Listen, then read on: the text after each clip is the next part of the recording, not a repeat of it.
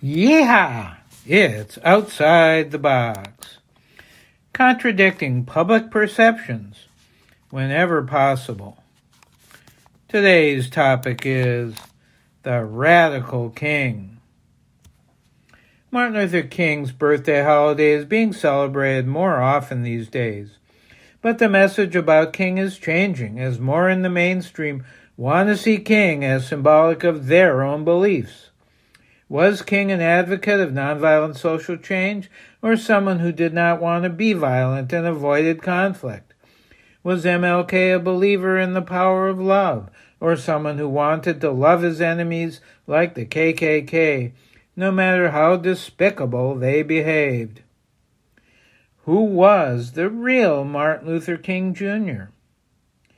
Author Cornel West believes King was a true radical and demonstrates that through King's own speeches and writings. We should keep those radical ideas in mind as we celebrate King's birthday and remember his impact on the civil rights movement and our country, even today. We should not let King's memory be sanitized by those who won't embrace his outside-the-box views, according to West.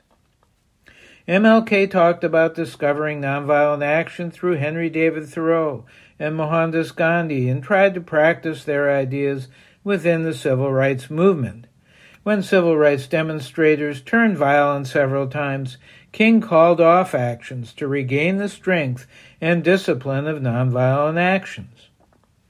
MLK was willing to risk life and limb in many of these actions and ultimately paid the price by being assassinated in 1968 while supporting striking sanitation workers in Memphis. King was stabbed, beaten, arrested, and jailed 29 times, had his house bombed, and was publicly criticized by blacks on the left, blacks on the right, and white moderates and politicians. Yet he maintained a moral compass that concentrated on supporting both civil and economic rights for blacks and ultimately for all lower-income people through the Poor People's Campaign. King respected and embraced many controversial figures who were shunned by those in the mainstream, while being somewhat opposed in principle to Muslims like Malcolm X and Muhammad Ali. King respected and maintained a relationship with both. King expressed support for jailed South African anti-apartheid leader Nelson Mandela, was impressed by Algeria's socialist president Ahmed Ben Bella's analysis of colonialism, described W.E.B. Du Bois as a humble but radical trailblazer, and called socialist Norman Thomas, quote, the bravest man I ever met, end quote. King was not afraid to go out on a political limb, such as opposing the Vietnam War. He didn't back down even when losing public and political support on behalf of a moral cause or a controversial situation. MLK did not hesitate to question capitalism and the profit motive. His criticisms of U.S. culture, politics, economy, and foreign policy were common. Martin Luther King Jr. always tried to be on the side of those with the least economic and political power. Black people, the oppressed of all skin colors, welfare recipients, students. Here were King's themes: justice and civil rights for all, love and respect your enemies, but engage in active nonviolent action to oppose their injustices, self-respect to overcome discrimination, unity in action, and personal excellence in whatever one does. King's analysis was as radical as those of the most radical today, condemning the giant triplets of racism, militarism, and materialism, plus poverty and economic inequality. MLK would certainly be opposed to sexism, heterosexism, classism, ableism, and religious discrimination like Islamophobia as well.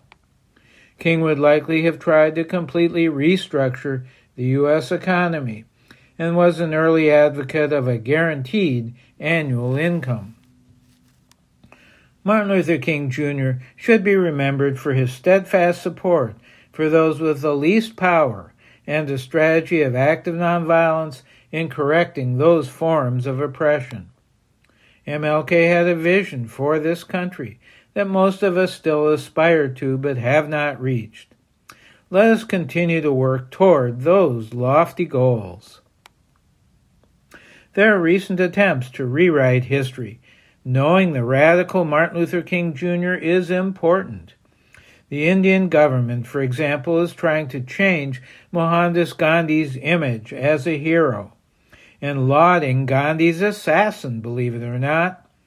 And we now have slavery described as a job training program and other disgusting reinterpretations of black history. History should not just belong to the winners or the wealthy. It needs to be told by those who struggled for freedom and justice too. What do you think are the role and importance of Martin Luther King Jr.?